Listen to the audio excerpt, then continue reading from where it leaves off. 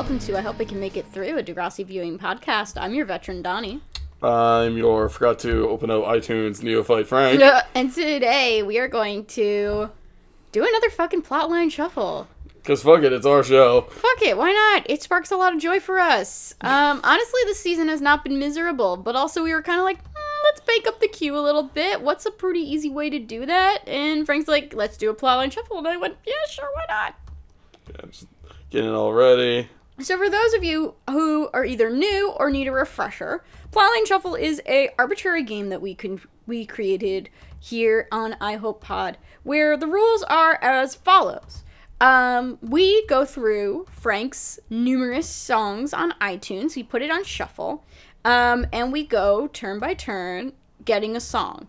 So this is inspired by Degrassi's naming patterns because they're all named after song titles.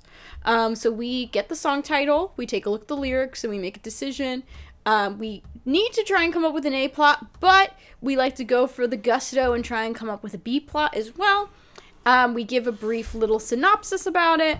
We sometimes say we were going to do a point system, but I feel like that's really stupid when our judges are like the cats. And there's nothing to win. And like, I also feel like I feel we should up the number of passes, because, like, I have so much shit on here that sometimes... Oh, but that's fun. Okay, fine. How many passes did we allow last time? 3. So you were allowed 3 passes. I think we should stay by the pass rule, because I think that's part of the challenge. Because you have to choose wisely. You're at the mercy of whatever wild wonders are lurking in your iTunes. For transparency's sake, you took out the songs that we already used, right? I didn't take them out, but I know which ones we used. So we know we're not going to repeat any of the ones that we used. So we are going to just see what the fuck happens. You are allowed to look up on your phone any of the lyrics, so if you want to play this at home, we play by the rule that you can look up the lyrics. It is possible to play this game without knowing every single song. However, if you're a Degrassi enthusiast, this could be a fun thing to do with your pals. I also have, like, 25,000 songs on here, so it's going to be kind of hard to get, like, doubles. Yeah, you say that, but then, like, I feel like it just, for whatever reason, one song just really wants to keep being played. Yeah.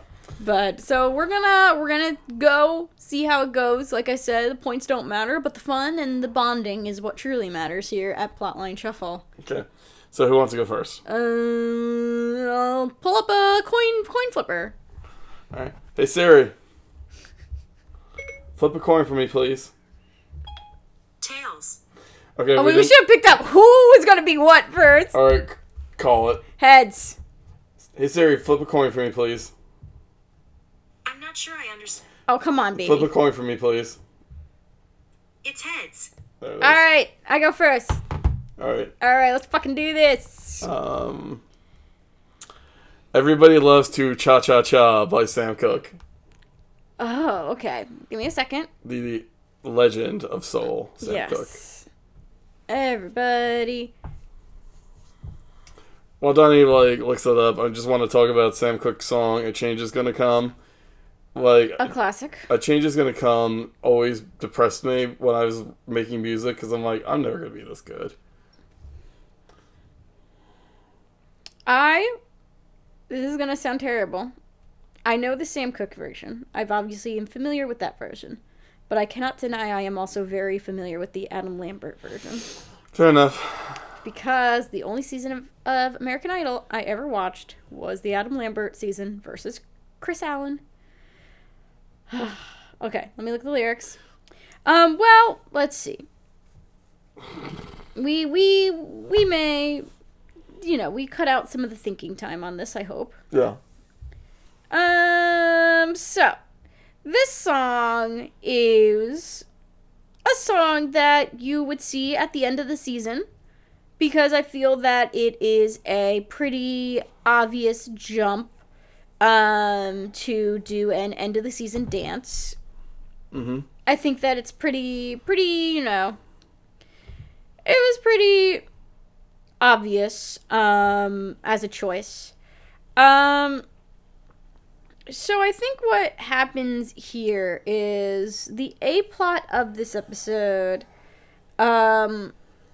is... You know what? I'm going to say it's a Palix episode.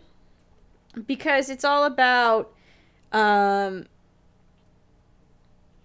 this weird give and take of, like, someone being like, I'm gonna teach you how to dance this, and then the person dancing it kind of better than you. So I kind of like the idea of it being Paige being like, I'm going to make you my project, Alex. I'm gonna make you, dance ready. Kind of goes through, drags her around to all the places and everything.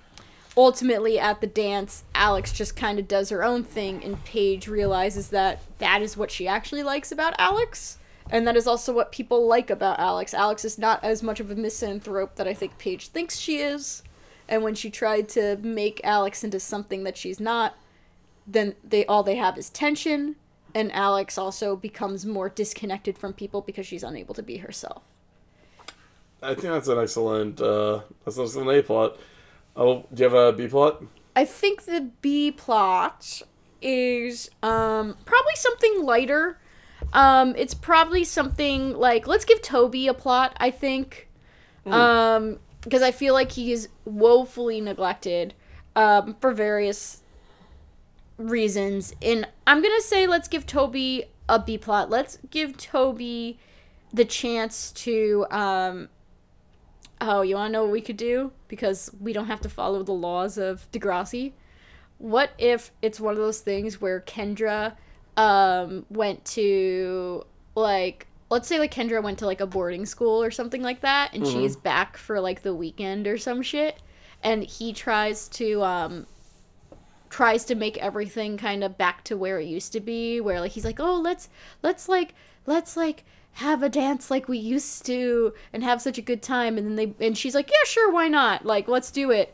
And then they realize they can never go back, and they have changed too much, or rather she's changed too much and he has stayed the same, and they are unable to reconnect. I like that, but I don't know, part of me kind of wants a bit of a happier ending, or I can just end it like that. I think that's a better lesson, honestly. Yeah.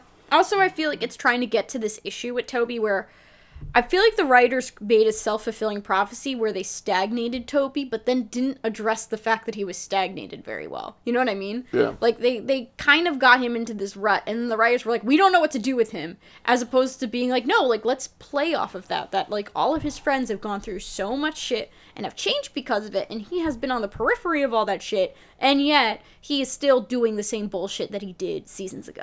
Yeah. All right, shuffle time. Dude. Man on a Wire by Garbage. Oh! Okay. Ooh. I looked into the mirror. What did I see? There was a big black beast looking back at me. Like a man on a wire, set myself on fire. Destroyer of our dream, trying to find a spark, desperate for love, like a man on a wire. With so many self-destructive people in Degrassi, it's hard for me to pin this to just one. Right. You know what? The idea of the big... It's going to be very difficult for me to not make, every one of my episodes about Alex. Mm-hmm. But, we talked a little bit about this in the last plotline shuffle of, Alex getting, the change being after the shooting. Mm-hmm. I would love an episode... Yes. Where Alex, after the shooting, tries to go back to hang out with Jay and that crew and, down by the river and whatnot. And, the just kind of way they talk about the shooting and about things. And then, she has to go home to her, the shitty boyfriends that her mom brings home. And she just kind of can't handle it anymore. Mm-hmm. And, she starts wondering if, she starts wondering if it's just her. Mm-hmm. If she's just attracting all these because there's something about her that's wrong. Mm-hmm. And I know, it'd be very easy to turn this into a Palix plot. Yes. But I don't want to do that. Because I feel like when it comes to that, it would be Marco would be the one to kind of talk her through this. She's, at school, she's lashing out more than normal. She's still vice president after the shooting, right? Yes. Yes. Yes. Yeah, they don't change the... until, like, season 5. Yeah. So, like, she's lashing out more than normal, and, like, the teacher's like, you gotta talk to Alex. Like, they say it to Marco. And, like, he kind of keeps pushing her until, like, she finally just, like, punches him. Ooh. Okay. And Marco just kind of takes it. And, like, I'm thinking very much Xander talking to Dark Willow at the end of, like, I think season 6 of Buffy, where he's just like, you can't make me fucking leave until you tell me what's wrong. And she kind of, like, unloads on him, like, everything that she did and, like, what happened. And he's like, look, just when you need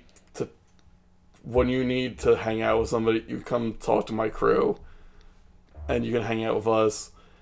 I'm not going to tell anyone because I don't want you to get in trouble, and I don't, like, unlike everybody else, you actually regret it. And he's like, that's punishment enough. And, like, you know, he's just like, look, I know you don't, this doesn't sit right, but, like, the best thing you can do is just try and help others and, like, learn from that.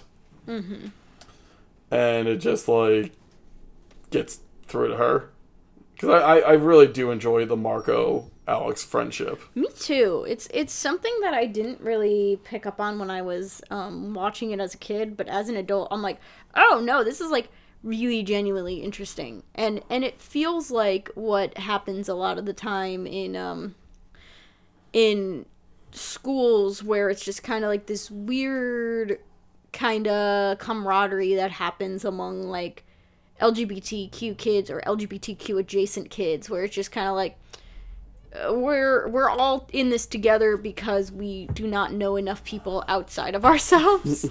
And I also like that they kind of had that sun and moon type of dynamic, in the sense that, like, Alex is very, like, in your face, and Marco is going to be more of an anxious person who kind of tries to keep everything contained, and I just really like the levels in that sense. Yeah, and I also do feel like, for me, this is a very Jersey thing, where it's just, like, you know, like, high school kids won't be the most educated, but, like, the minute, like, somebody outside the circle, like, says something, we're just like, the fuck you just say?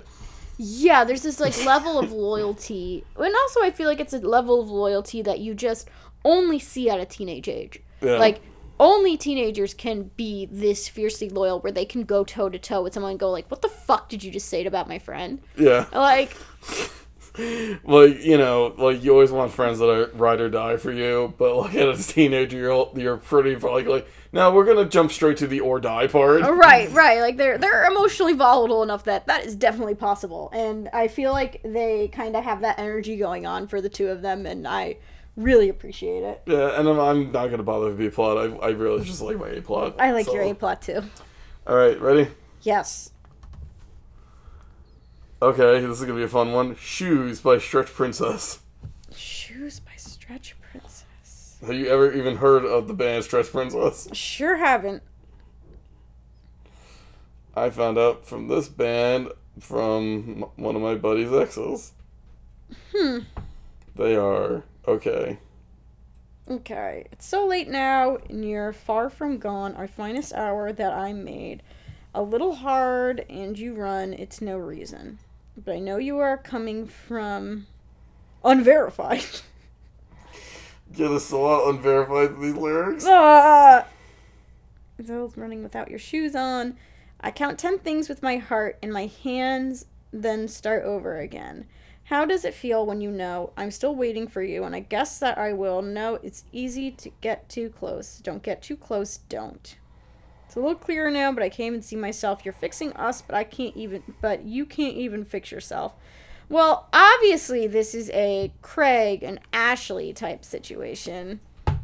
I feel like we kind of got this in the episodes. I wish we saw it executed a little better, but that weird, uncomfortable push and pull that is when a person who's more neurotypical, or even not neurotypical, but kind of within the depression, anxiety realm of mental illness, is trying to make sense of somebody who is not. Mm-hmm. And I think what this could be is this could have been the true deep dive into that. Mm-hmm. And the true exploration of how fucking messy that is. And I think that it probably would be a very difficult episode to execute because you would have to get through a lot of really ugly feelings. But I also feel like the episode could then be more of a deep dive in the fact that we have seen Ashley in depressive episodes. We have seen her in pretty tough spots emotionally. And I think what this episode could be is to acknowledge that, but also acknowledge the fact that ultimately her depressive episodes are not analogous to Craig being bipolar. And having it be an exploration of the way that differently mentally ill people don't always necessarily find harmony within each other.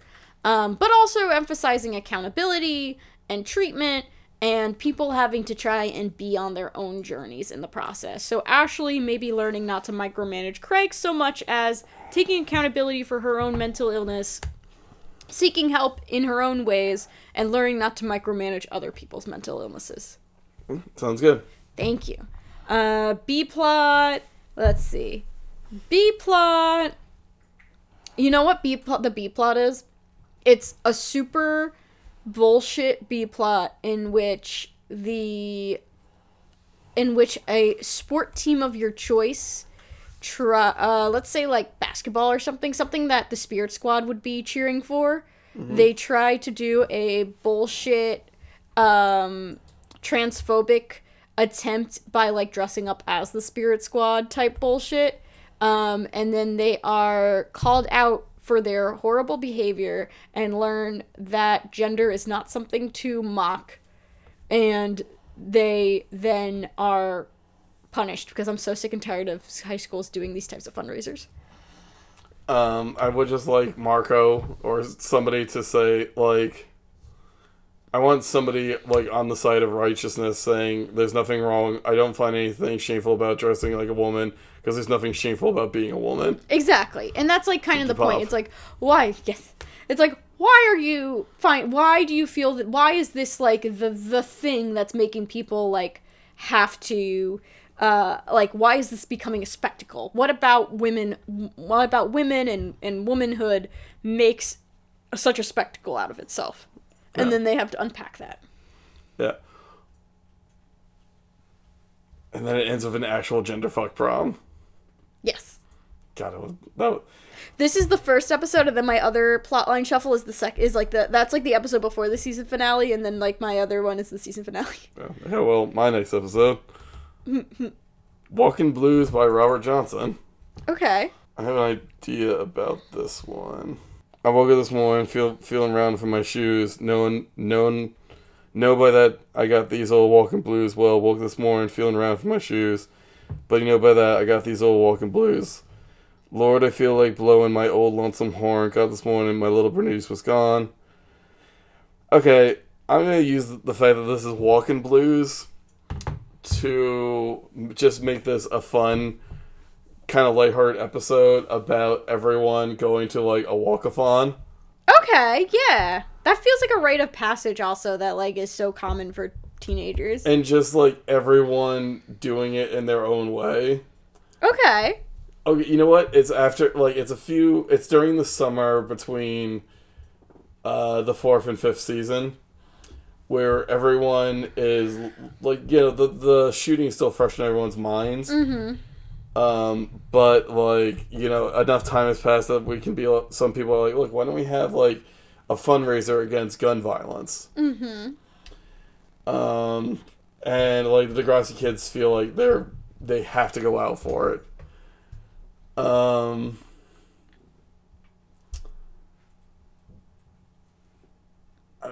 trying to find a way to make this entertaining, like how, like the different for like the differences of the like the different like styles people are like walking in. Okay. Like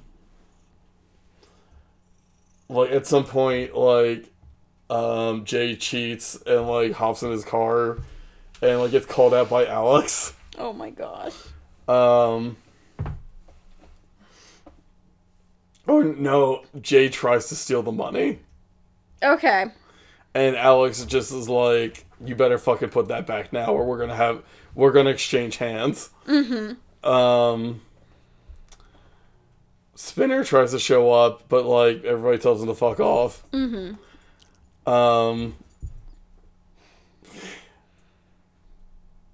People are kind of like horrified to see what their teachers wear during the summertime. Oh, that's good.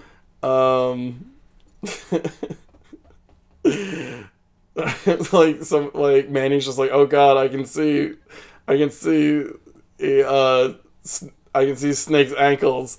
Well, that's not that exciting. Manny lives with Snake now. I know, but this is before that. And Okay, like, fair enough. And Emma's just like, yep, you never kind of get used to that.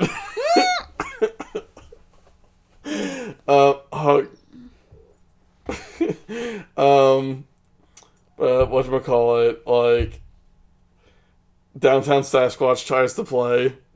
Naturally. And, like, but they end up in the wrong area. Oh, that's good. So yeah, it's just an episode of hijinks. That's fun. Like, you know, yeah. So,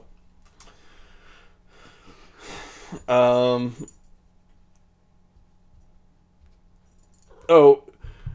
and Toby is trying to talk to JT because they're still kind of on the outs over the whole Rick thing. And, like, they're both power walking away from each other. Oh my god. Because... Perfect. But, like, Liberty is also power walking because she wants to, like, go the farthest. But, like, their determination to have this conversation just keeps them going on where Liberty, like, drops out. It's just like, I can't beat them. Like... Oh my gosh. That's all I got. So yeah, so that's mine. Perfect. Sorry, I was trying my best to listen, but I don't know if you noticed, but Dahlia has been making a circle, trying to get to my lab, and then... Dahlia. To me. I want to be in Mom's lap. To Bob. Up. I want to be in Mom's lap. Up, dumb cat. Hey. We all know. I mean, no, she's not very smart, that's true, but you can't fault her for wanting to be in her mother's lap. Fair enough. Okay. Anyway, okay, give it to me. Hopefully Dahlia will not disturb me. Oh, for God's sakes. What is it? I mean, it's a Canadian property. It's the song Chow Down from Scott Pilgrim vs. the World. Is there lyrics? No, it's an instrumental. Moving on. Okay. Oh, cool. Gravity by Sarah Bareilles. Oh, very good. Which wasn't at the karaoke parlor we went to on Saturday. That does not seem right. That had to be an error of some sort, because that was a single. Yeah. Alright, so... this song. Yes. So... Classic, really.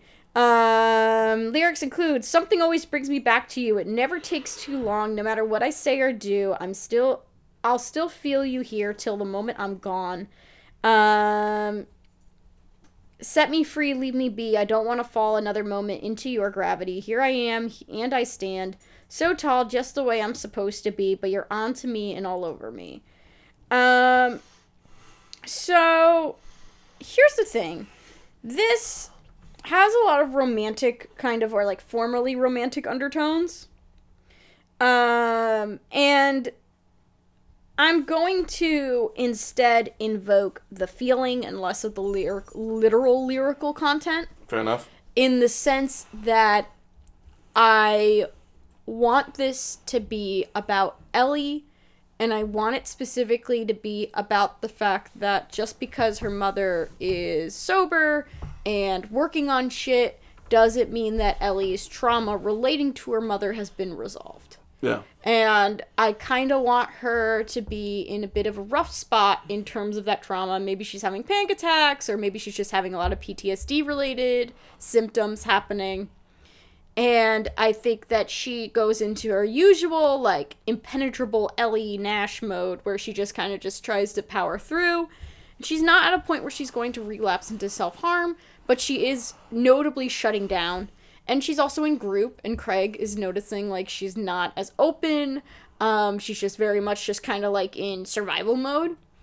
And Craig tries to reach out to her, and Ellie is struggling with this, and ultimately Ellie does have I feel like there's a theme here where in my plots, but Ellie eventually admits that there is still a part of her that is still very fearful that everything is just going to go back to shit with her mother.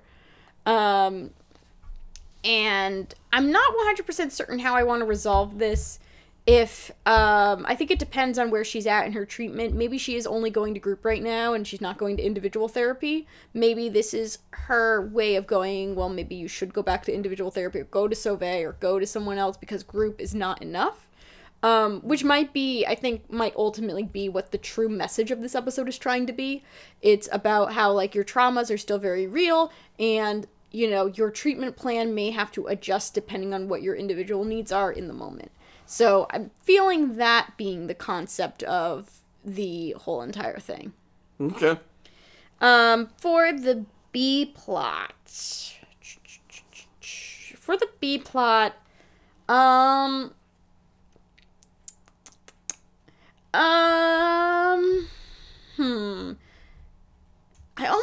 I feel like if I do a romantic one, it feels a little too one for one. Maybe something like Paige accidentally uncovers some stuff with Spinner. Not like incriminating stuff, but like old stuff from when she was dating Spinner. And she finds herself getting into the nostalgia trap.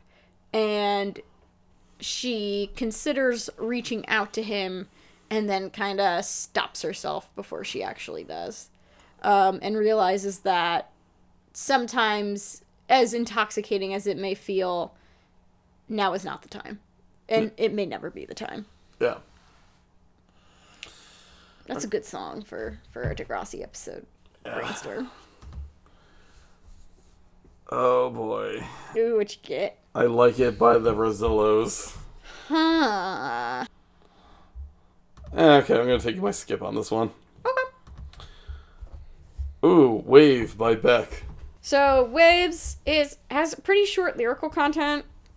So it is, I move away from this place in the form of a disturbance and enter into the world like some tiny distortion. If I surrender and I don't fight this wave, I won't go under. I'll only get carried away.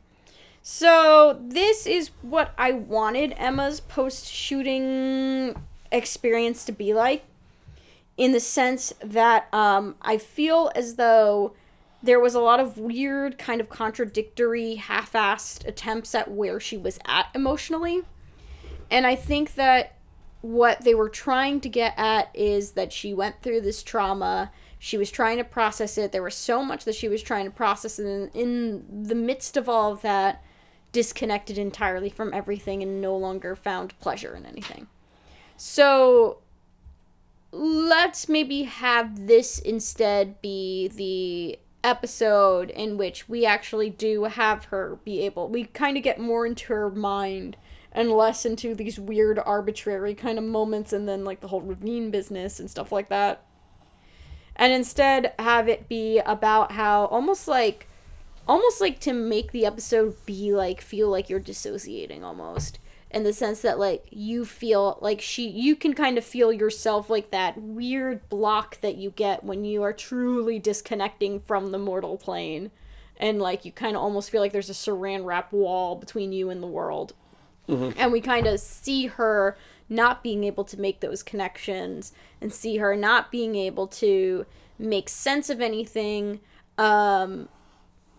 And maybe not even have it resolved, but at least have her be able to speak to that, whether it's maybe to Spike, kind of go back to like the classic plots of Degrassi where Emma was in a rut and then she talks to her mom about it. And maybe not really having a plan of how to proceed, but more having this episode be a template of sorts to help people kind of understand, maybe even understand themselves when they go through stuff like that, and dissociation and things like that, so that they have kind of a model to go off of in media.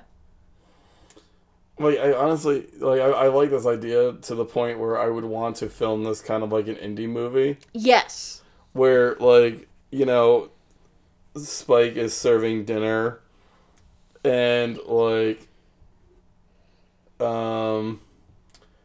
she puts, like, some, like, salad or whatever on Emma's plate, and Emma's just looking at it, and she blinks her eyes, and it's just, like, big piles of sawdust. And she blinks back, and it's just, like, the leafy greens again. Yeah.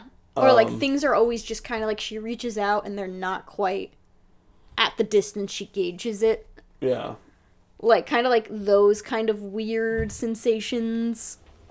Like, Jack says her name, like, her full name, but, like, everybody's, like, super happy, and, like, she's like, I don't feel it. Right. And then, like, she's just, like, babysitting Jack, and she just keeps flashing back to, like, Rick yelling at her, don't walk away from me. Mm-hmm. And also, like, what could have happened if he, like, fired at her. Right. Like, it's very much, like, it's a heavy A-plot. It's a very meandering A-plot. Like, I don't see it really having much of a structure, per se, but more of a expose of what it is, what it can be like when you are going through it in that way. Yeah. In terms of a B-plot, I don't know. This is one that, like, I feel like I don't really know if a B-plot would work in an episode like this because you would deviate so far away from its original cinematography that maybe the B-plot is just kind of some, I don't want to say bullshit plot, but, like, maybe something kind of Manny just having, like, relationship issues or something like that. Something that you see interspersed, but because you are from the perspective of Emma, you're very disconnected. And you could also really play with her being an unreliable narrator, and maybe even having that information contradict in certain ways, because she's just not present enough to actually keep track of all the information. Yeah, I like that idea. Can I hit you with a counter? Sure. It's what Jimmy sees when he's going through his coma. Like, because Jimmy was out for a while. Mm-hmm. Because, okay, so let me just back and explain where I'm coming at. Like, one of my favorite episodes of Supernatural is Bobby after he gets shot.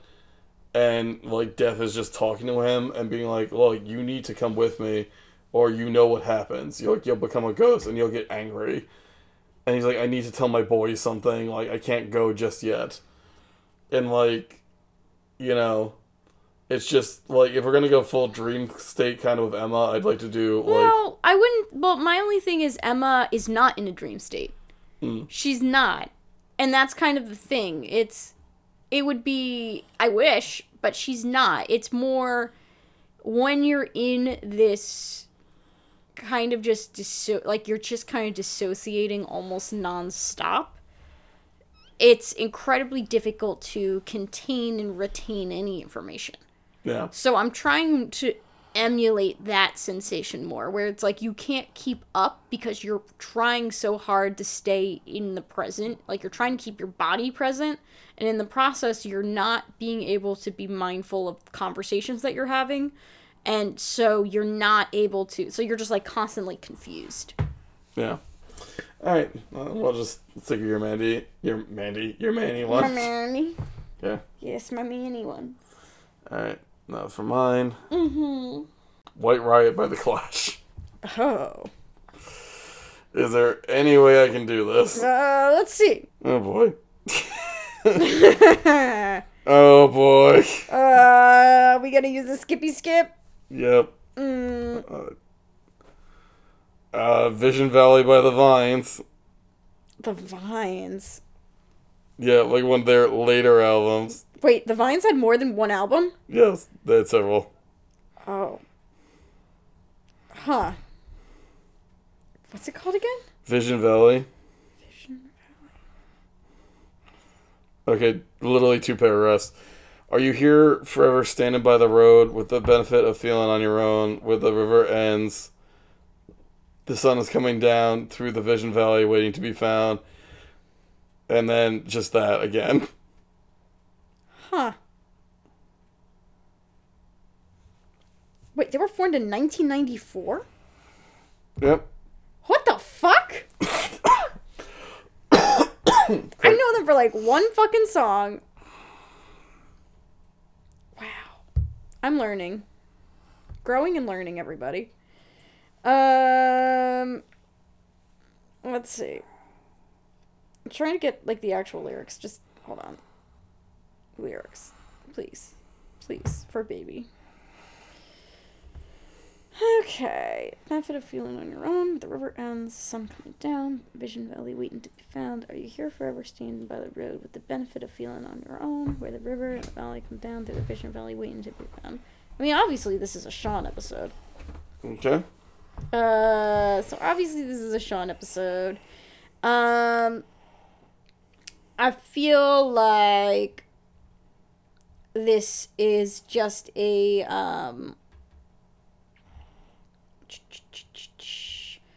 so I feel like this is an episode of, what it could have actually been, or what I really wanted, the complicated feelings that he had concerning his parents.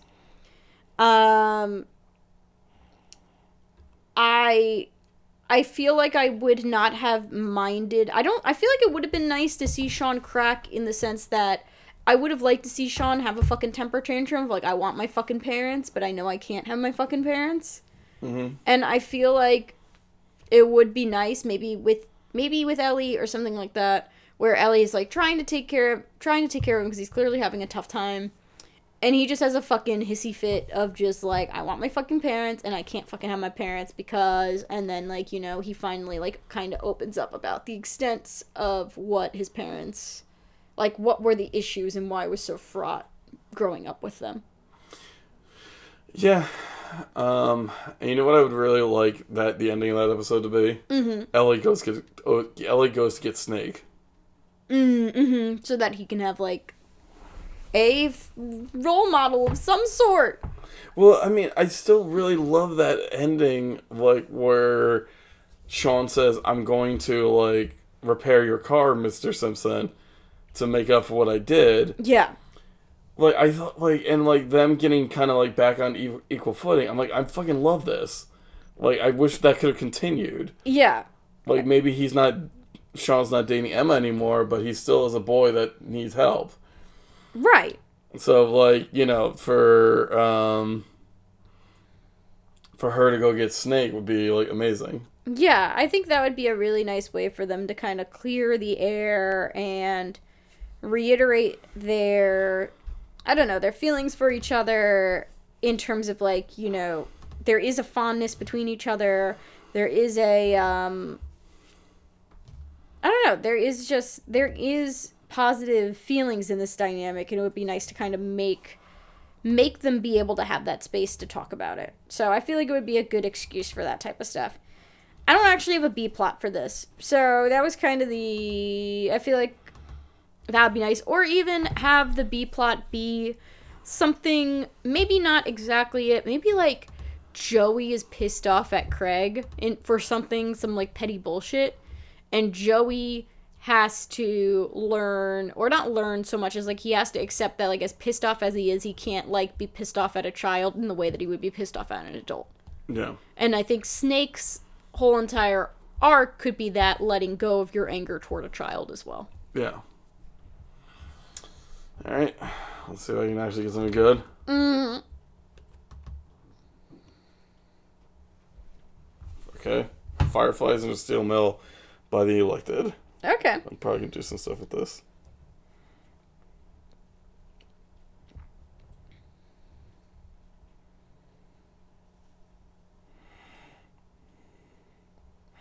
She ran hard and her feet felt nothing, a giant river twisting to the top of the hill, and fell down hard and man it hurt and bruised her body on the rocks and the dirt. See, to her, this just feels weird and very, very sad, but she won't cry, She'll come home, baby, if you take it all back. And it was hard when he told her those ideas that never got finished. Well, that's what we are. We're like the places you just never see. You read about them, you know you love them. Well, that's how you fell in love with me. I like that line. Well, like the places you just never see.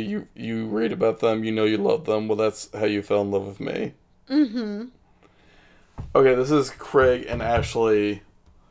After Ashley leaves. Okay.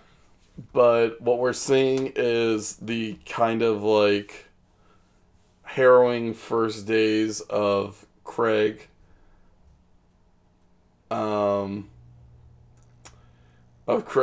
Like after, Joey picks him up and like, his going to the hospital and all that stuff. Mm-hmm. It's just him coming to terms with it and like getting leveled out on his medicine and like doing the therapy, like doing all the hard work. Right. Meanwhile, Ashley, and kind of juxtaposing it with Ashley honestly feeling a bit relieved that she's left Degrassi. Mm-hmm. But also feeling guilty that she's left Craig behind in such a sorry state. And she does hear from Ellie, like, the things Craig's going through. And it's just her trying to figure out whether or not to contact him or not.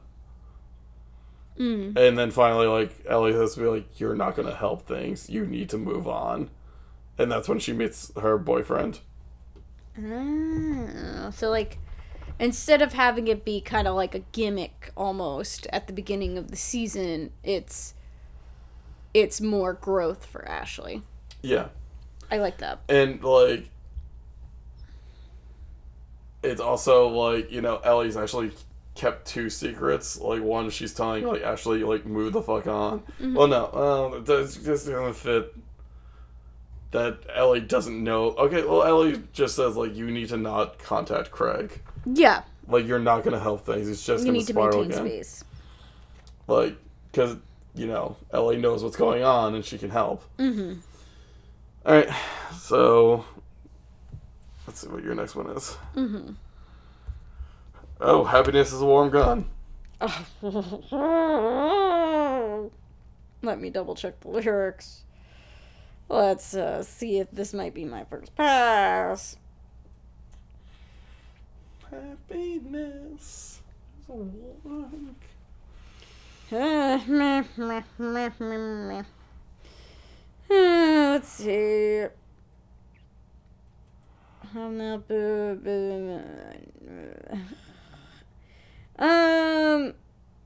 gonna skip solely because I really don't feel like thinking. Song was about drugs, right? I'm not being like a weird arbitrary person when I say this. I don't know. Just because of the I need a fix because I'm going down to the pits that I left uptown. I'm not going to touch this because I don't like thinking about these kids going through that type of shit. So, I'm going to skip it. Okay, I got We Never Change by Coldplay. I want to live life, never be cruel. I want to live life, be good to you. I want to fly, never come down, live my life, and have friends around. We never change, do we? No, we never learn, do we? So I want to live in a wooden house. I want to live life, always be true. I want to live life and be good to you. Okay. This is going to be an adult plot. Yeah. And okay, so I know normally, like, it's, like, Snake and Spike going on a date and trying to, like, do something they did as kids. Mm-hmm. And, there's part of them, like, they're a bit older, so they're a bit slower and, like, not as able-bodied as they once were. Mm-hmm. And it kind of discourages them because they're like, oh, we're old now. Like, I didn't think, like, it's weird saying that, but we're old. But then, like, Spike brings up a joke that they had when they were younger, and, like they start kind of reminiscing about that. Mm-hmm. And then, like, that eventually evolves into newer jokes and newer fun stories that they have. Okay. And they're like, you know what? We're older, but we're still the same. And, like, things are better than the way they were back then. Mm-hmm. So, specifically, actually, like,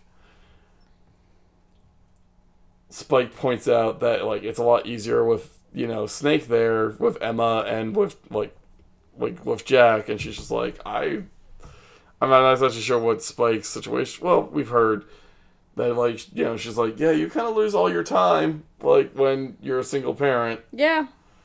Like, like, she points out, like, she has time to do things now, like, not a huge amount, but, like, you know, and, like, I would like to think that Snake is a good partner, and sometimes it's like, look, just, I'll stay here with the kids, you just go do your own thing. Mm-hmm. Or just, like, Jack and I go do something, and, or, like, yeah, actually, like, that day he's out with Jack when Paige and Oleander see him. Mm-hmm. He's just like, yeah, I'm gonna just take Jack out for a day.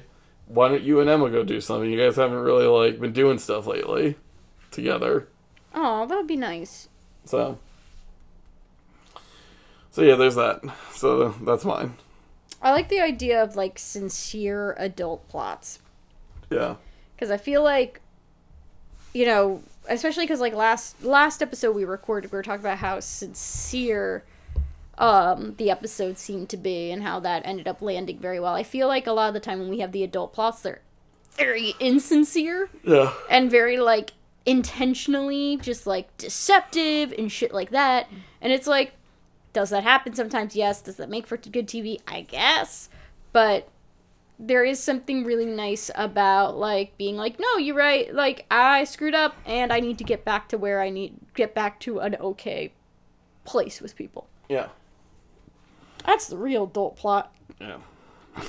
Accountability. Okay, this is an instrumental from Battlestar Galactica. Rabbit Heart, Raise It Up by Florence and the Machine. Alright. Rabbit Heart. I know this song, but I need to look at the lyrics. Alright. Here I am, a rabbit-hearted girl, frozen in the headlights. It seems I've made the final sacrifice. I look around, but I can't find you. If only I could see your face. Instead of rushing towards the skyline, I wish that I could just be brave. I must become a lion-hearted girl ready for a fight before I make the final sacrifice.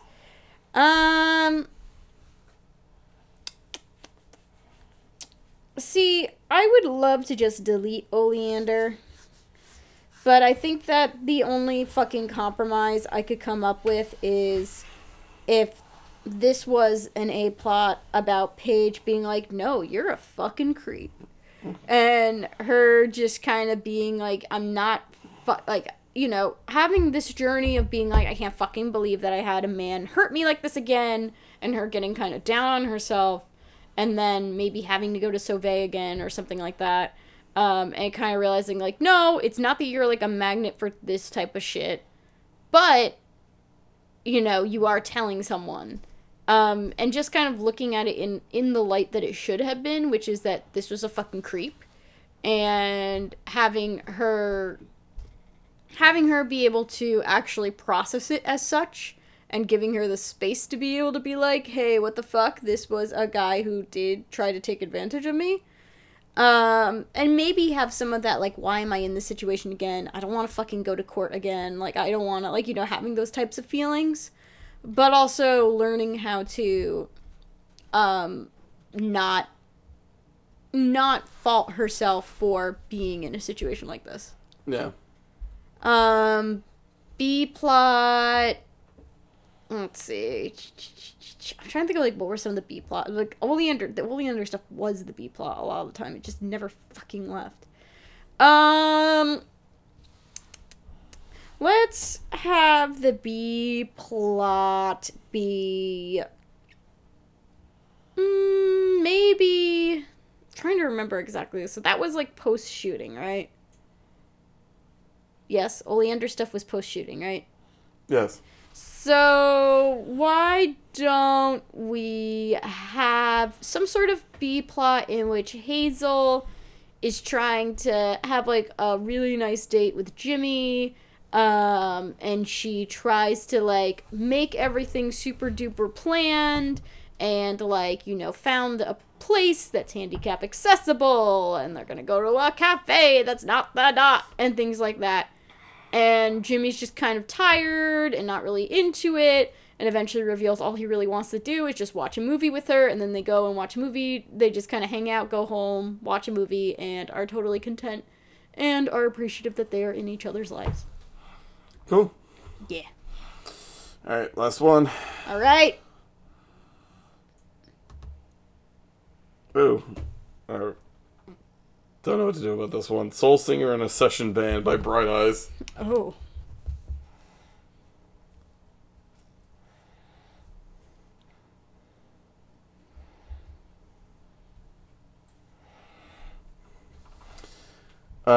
See the Soul Singer in the Session Band shredded to ribbons beneath a microphone stand.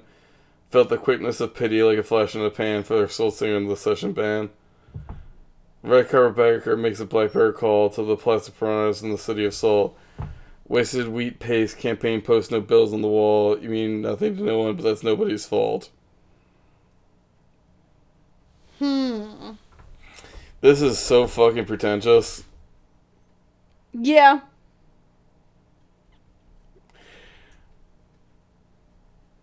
Okay. Do I get to just bump one and just do another one, or do you want to take the next one? I mean, you want to close it out, right? So let's let you pick one. I want you to end with a creation. I can just pick whichever one I want. Are you hitting shuffle right now and picking until something speaks to you? Yes. Stop! I'm not saying that! Okay, next one. Come on, the whammies. Okay, instrumental. Okay, we can skip the instrumental. Alright, Louis by Ida Maria. Oh my god, I haven't thought of Ida Maria in years! Apparently she likes it better when I'm naked. I really enjoyed that album. Fortress Around My Heart. It's a fun album. Ooh, okay. So, the first three verses are, Louis, I just got a warning, and I know. Louis, I know I'm always drunk, as drunk can be, but I wonder, Louis, have you got room for me? And then we got this one bit in the middle. Oh, nobody knew why some are born with empty holes like twisted souls. Yes, it's a good album. I really like this song. Anyway, go on. Ellie's mom went out last night and has not come home. Oh, fuck. Yeah. And I'm not exactly sure why. Or like Ellie gets home from school thinking her mom will have come back and she's not there. She gathers together the crew to try and find her. Okay. And they're like just scouring the bars and whatnot, trying to hunt down her mom. I don't really have anything else after that. Like I feel like that's the plot I want to go with. Yeah, I mean, it seems like it's very you brand in the sense because like that seems like that opens up a Euchre Crew plot. Yeah. And kind of like the bonding of the Euchre Crew. And I also feel like it's a moment where you kind of realize, like, I feel like sometimes, especially with a friendship like that, where everyone's misfits and they all feel very intensely, it takes a moment like that to realize the depth of your friendship. You know what I mean? Like, I feel like that's a moment where, like, they're kind of wandering around and they're just like, fuck, man, like, we really care about each other. And that could kind of just be the sort of hook in that one. It's them all realizing, like, oh, we actually give a shit about each other. Yeah. But, yeah, it feels very frank. And it's just, like, Ellie is reminded of, like, when she does finally find her mom, I'm not exactly sure where, but, like, Naughty's, like, the best place. Mm-hmm. She's just like, I can't get her home. And then, like, the boys pick her up, and, like, everybody just kind of works together to get her home. And it's just, like, yeah. Yeah. No, I like that. That's really fun. Yeah. Right. I mean, it's sad, but, like, the bonding potential is the fun piece of it. Like, I feel like it would offset a lot of the... It would make it... You know what would be nice about it? It prevents it from becoming a dirge. Yeah. Which I feel like is very easy in a plot like this. I feel like it retains a level of... Because, like, you know that everyone would be trying to deflect with humor and things like that. And trying to make Ellie be distracted. And it would be a juxtaposition that I think would work really, really well. Cool. Thank you. No problem. Alright, so that's about an hour. Yep. So that's it for Plotline Shuffle. If you want to support the show, there's a couple ways you can do it. You can follow us on social media. We're on Twitter at iHopePod. We're also in a Facebook group at I Hope I Can Make It Through Podcast. You can also email us at ihopepod@gmail.com, whether you have any questions, comments, or concerns, Or if you're interested in potentially appearing on an episode, Frank and I are kind of fast and loose right now with our recording schedule. But that doesn't mean that we won't make time for you. If there are any episodes that particularly speak to you, please don't hesitate to let us know, and we will gladly try and fit you into it. If you want to help the show in other ways, there are 2 major ways you could do so. You can donate to our Ko-fi account. Any donations that we make will go toward compensating guests as well as tech upgrades. We also have our review challenge. So once we hit certain points in terms of how many reviews and ratings that we receive, we are going to go and do certain little gifts. And some of them include going to original Degrassi episodes. Some of them include us writing fanfic, one of which may be potentially based off of our plotline shuffle plots.